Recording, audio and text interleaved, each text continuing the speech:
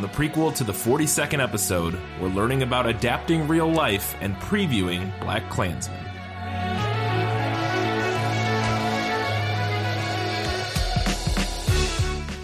Well, welcome back to This Film Is Lit, a podcast where we talk about movies that are based on books.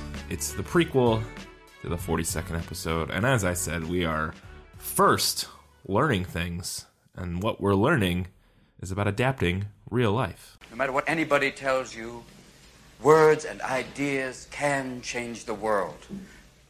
Okay, so I wanted to talk about this because this is the first, definite memoir that we've done on here.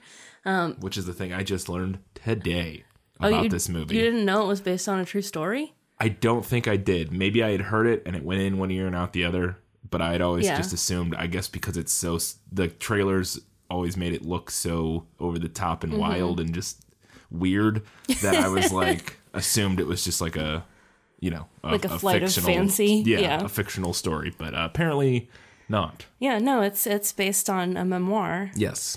And a memoir, I think we mentioned this in the Christmas Story episode, maybe. Probably. Because we talked a little bit about whether or not that one would be considered a memoir, and we kind of landed on it's fictionalized not really. Memoir, yeah. Yeah.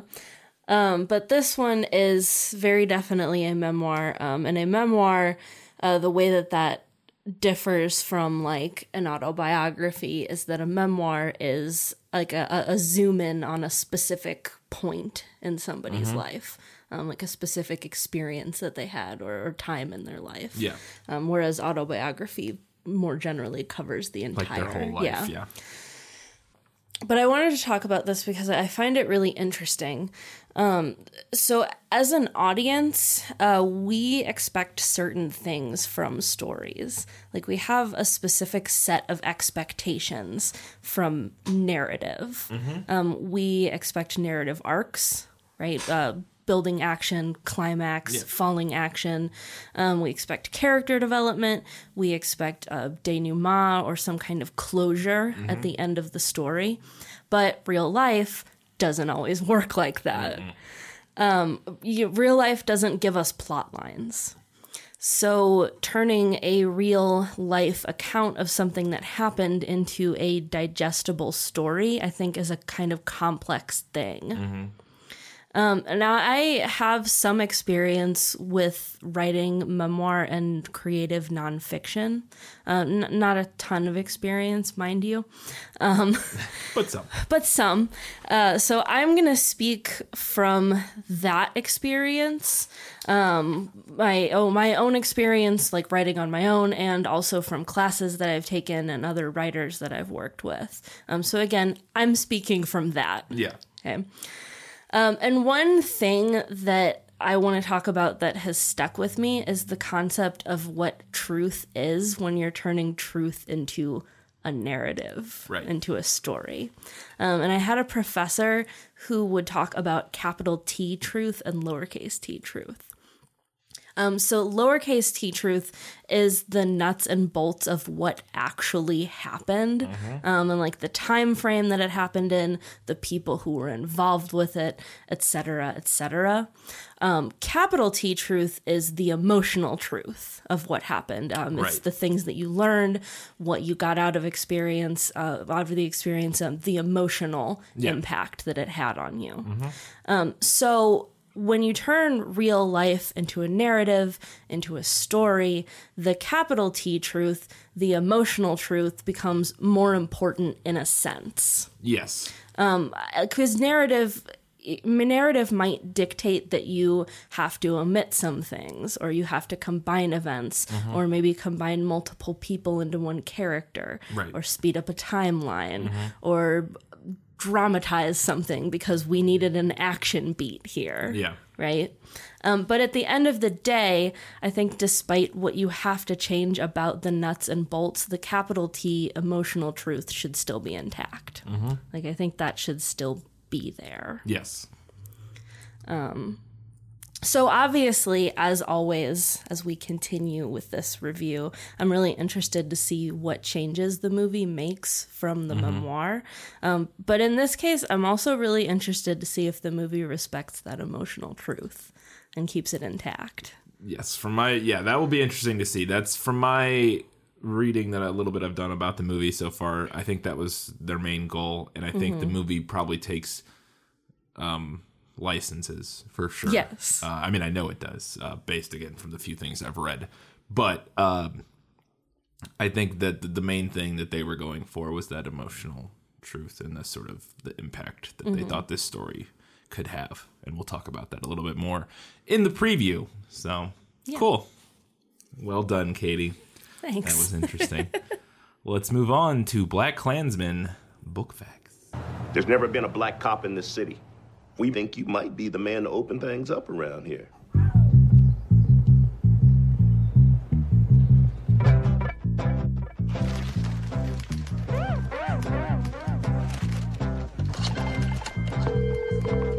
Hello, this is Ron Stallworth calling. Who am I speaking with? This is David Duke. Grand Wizard of the Ku Klux Klan. That David Duke? All right, so Black Klansman is a 2014 memoir by Ron Stallworth. Most of what I have is more about him, because it is a memoir. Yeah. But I didn't want to get into a lot about him even, because then it's like spoilers. yeah. Which is an interesting kind of line to ride as I was making these notes. But Stallworth is a retired police officer, and he was the first black officer and detective in the Colorado Springs Police Department. That was 1974 was when he was sworn into the force. He was born in Chicago, but he grew up in Texas. I thought this was kind of interesting. In high school, he was on student council. He was on a district-wide advisory board. He was also a cheerleader. And he was voted most popular. Well, there you go. So, sounds like a fun guy. Yeah.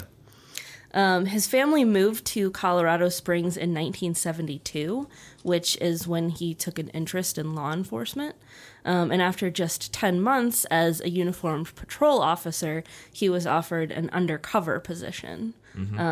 Following that, then, he was transferred to the department's intelligence section. So it didn't take him long to get where he wanted to go. Yeah. Which is pretty cool.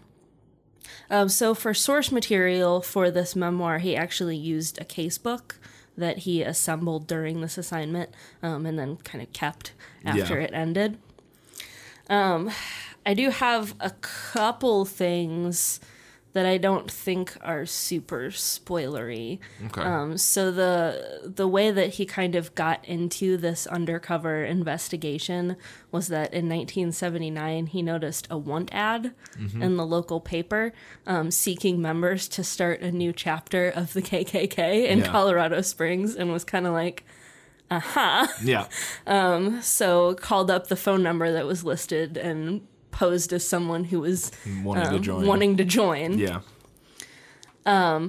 Also, then in an interview he did, I think in 2006, he disclosed that the undercover investigation he did actually revealed several Klan members who were active members of the armed forces, including two who worked at, is it NORAD or is it NORAD? NORAD, do you pronounce it like that? You just say NORAD, that control triggers for nuclear weapons. Yeah. So. Well, yeah, that's a little more complicated than that, from what I understand. But yes, But cool beans. Yeah. So, Stallworth is also the author of 3 additional books, most of which are about hip hop and gang related codes. Yeah. Which is kind of neat. Yeah. Cool. And just in case anybody hasn't seen the movie or is unaware of what it is, what he did was that, and we kind of touched on it there, is that he went undercover in the KKK. Yeah. Hence the name Black Klansman. Yeah. He's a black cop who kind of went undercover to infiltrate the KKK. So that's what's going on there. All right, let's move on and talk a little bit about Black Klansman, the film. What can I do for you? Well, since you asked, I hate blacks. I hate Jews, Mexicans, and Irish, Italians, and Chinese. But my mouth to God's ears, I really hate those black rats. And anyone else, really, that doesn't have pure white Aryan blood running through their veins. I'm happy to be talking to a true white American. God bless white America. So Black Klansman, because the movie title is Black KK, Black K Klansman with 3 Ks in the... Smushed it together and added extra a K in the middle, yeah. Which makes sense, visually, but I'm not exactly sure how you're supposed to say it. I'm wondering, what I think it's just Black Klansman probably still, but yeah. So I was like, how do I say this? All right. So it's directed by Spike Lee. Most famous, probably most well-known for he's directed a ton of stuff, but probably most famously Do the Right Thing, Malcolm X, and a more popular, less critical film is Inside Man, which is kind of like an action thriller heist movie with Denzel. The movie was written by 4 different people, or adapted by 4 different people: Charlie Wachtel, David Rabinowitz, Kevin Wilmot, and Spike Lee himself. And 2 of those people are kind of the ones who discovered the book and decided to make it a screenplay. In 2015, Charlie Wachtel and David Rabinowitz, who are both screenwriters and producers on the project, discovered the book. They ended up interviewing Stallworth and wrote a spec screenplay, and then they pitched that to some other producers. And then all 4 of them together brought this to QC Entertainment, which had co-produced Get Out in 2017. Okay. And again, QC then teamed up with Jason Blum's company, Blumhouse Production, who's made most of the good mid-level horror films in the last 10 years, and also were co-producers on Get Out, I'm pretty sure. And Jordan Peele's company, Monkey Paw, who's doing his film that's coming, Us, which is coming out, and all that sort of stuff, to produce the project. And then Spike Lee signed on to direct, and John David Washington, who is Denzel Washington's son, was became signed on to be the star of the film. And fun fact about John David Washington, I thought was interesting, his very first film role was as a 4th grader in Malcolm X in one class, as an extra in a classroom scene in Malcolm X. It's been a long time. It's been since film school since I saw Malcolm X, but there's apparently a scene in a school, and he was plays some random 4th grader. So full circle. We watched that in high school. When I was in high school, we watched that in one of my history classes. I think I watched it in a film class in high school, now that I think about it, but I can't remember. It was either that or in college. But yeah. But it's been since then since I've seen Malcolm X. So I've seen Do the Right Thing more recently, which is really good. Yeah. And probably should have won Best Picture, or at least Best Director, but... Maybe Spike will get one of the awards this year. Black Klansman won the Grand Prix at the Cannes Film Festival, which is their 2nd place trophy after the Palme d'Or, which is what everybody's heard of. But the Grand Prix is still a prestigious award. I actually didn't look and see what won the Palme d'Or. I should have looked that up this year, or last year. Contrary to popular belief, and this is kind of a spoiler for the movie, the real Ston Walworth never used a quote-unquote white voice on the phone. He said he had to use his real voice because he thought they would have caught him because he would have slipped up. If he was trying to do a quote-unquote white voice on the phone, he was like, I'll mess up, and they'll notice that I'm changing my voice. So he decided not to do that. So Topher Grace plays David Duke in the film, the infamous David Duke. And Topher Grace said in an interview after the film came out that portraying David Duke left him feeling depressed. So as an act of catharsis, he took on the project of editing Peter Jackson's trilogy of films based on The Hobbit into a single 2-hour movie. What? Now that's not an completely out of nowhere thing. Topher Grace is a big sort of fan of film and very much a film student. But he sort of infamously did the same thing with the Star Wars prequels, and there's this big sort of nobody's ever seen it except for Topher Grace's friends because he can't show it because of copyright and stuff, or he can't distribute it in any way. But he apparently edited the prequels into a 2-hour film, and everybody who's seen it said it's the best version of the it's great. Yeah. And so he went about, and it's another interesting project to do that with. Because, the prequels have a lot of good things and a lot of bad things in them. I feel the same way about the Hobbit movies, where they have their high points and a lot of low points at the same time. So combining that into a 2-hour film kind of makes potentially makes a lot of sense, and that's what he... Like, interesting to me that he would do that to make himself feel better, because Yeah. I feel like it would make me feel worse. He's one of those people who just likes retreating and editing, apparently, because he does it quite a bit, so I thought that was interesting. The film contains clips from D.W. Griffith's silent movie, The Birth of a Nation, which I watched some of in film school, not all of it. I don't think I've ever seen that one. We'll talk about it. While Spike Lee was a student at NYU film school, obviously, he was so outraged that NYU showed the professors taught Birth of a Nation, but they didn't make any mention of its like racist message or the role that the Klan played in the film. That he made a short film reaction, like his own short film to it, responding to it, called The Answer. And the film offended so many of his professors that Lee was nearly expelled from NYU. But ultimately, he was saved by a faculty vote. They voted on whether or not to kick Spike Lee out. And then after Spike Lee went on to have his career in the film industry, he became a professor at NYU. And he serves as the artistic director of the graduate film department. So it's a big F you to them.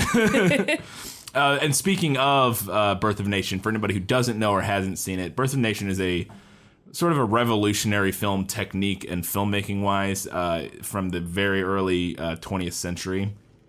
It came out in 1915, and it's sort of it was like I said, we learned about it in film school. It was very revolutionary in a lot of what they did, Stuff that hadn't been done before. Yeah, and the way the narrative is set up and just the filmmaking techniques that the movie uses were all very revolutionary, and it is it is a part of film history because of those things. But it's also the heroes of the movie are the Klan, so it's not without its faults. But so to kind of put this part in here, in 2013, American film critic Richard Brody, writing for AFI, wrote that The Birth of a Nation was a seminal commercial spectacle, but also a decisively original work of art, in effect the founding work of cinematic realism, albeit a work that was developed to pass lies off as reality. It's tempting to think of the film's influence as evidence of the inherent corruption of realism as a cinematic mode, but it's even more revealing to acknowledge the disjunction between its beauty, on the one hand, and on the other, its injustice and falsehood.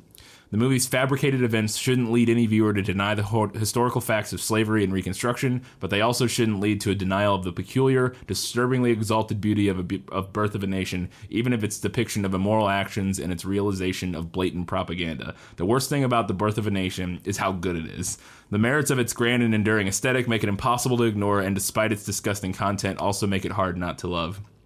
And it's that very conflict that renders the film all the more despicable, the experience of the film more of a torment, together with the acknowledgement that Griffith, whose short films of Biograph, I'm not sure what that is, were already among the treasures of world cinema, yoked his mighty talent to the cause of hatred, which, still worse, he sincerely depicted as virtuous. So, it's a controversial film, but it's, kind of revolutionary in ways. So apparently the real David Duke called Ron Stallworth to express his concern over his buffoonish, cartoonish idiot portrayal in the film. Really? So that's about all. That's all I had on that topic. I just thought that was funny. I'm surprised that he thought Ron Stallworth was interested in his opinion on that. I love also, I have this note, Duke also added that he respected director Spike Lee. Okay. Interesting. After seeing the film, he was not pleased that the film did not follow the events of the book. So apparently David Duke thinks he comes off like roses in the book, but the movie not as much. Well, I guess we'll find out. It's interested. That's what I said. I had to include that because I'm interested to see sort of the disparity and if David Duke comes off good in the book. I find that hard to believe, but sure. That's a really interesting note. I wouldn't have thought that David Duke would either read this book or watch this movie, so that shocks me. And apparently he's got Ron Stallworth's phone number, so interesting. And finally, the film is dedicated to the life of Heather Heyer, who was famously hit by a car while protesting the Unite the Right rally in 2017 in Charlottesville. The film opened in the U.S. on August 10th, 2018 to mark the one-year anniversary of the rally and of her death. So there's a title credit at the end cool. honoring her. So I thought that was interesting and cool. And apparently it was something that really affected Spike Lee. So part of the reason that we wanted to do this book, I mean, the larger reason is that I think it's interesting and important. But another part of the reason was that it is nominated for 6 Oscars. It's up for a lot of Oscars. Yeah. Best Picture, Best Director. Best Director, Best Adapted Screenplay, a couple other ones. Yeah, and that Best Adapted being a very, obviously, that being nominated for Best Adapted makes it kind of perfect for our podcast. For what we do here. Yeah, and none of the other Best Adapted struck me as interesting as this one. There were, and there were quite a few that weren't adapted from books, that were like adapted from we mentioned movies. We discussed the potential of doing The Ballad of Buster Scruggs, which is up for Best Adapted, and it's on Netflix, but it's adapted from several short stories. It's apparently the movie sounds like it's like vignettes, maybe. Yeah. And it's adapted from several different short stories. Some of them are more well-known and easy to find. Other ones I couldn't even find a source of what they were adapted from. So we'll be watching the Oscars, I guess. We'll have it on. We'll have it on. I have it on. I don't know how much I'll watch. I don't really watch many award shows.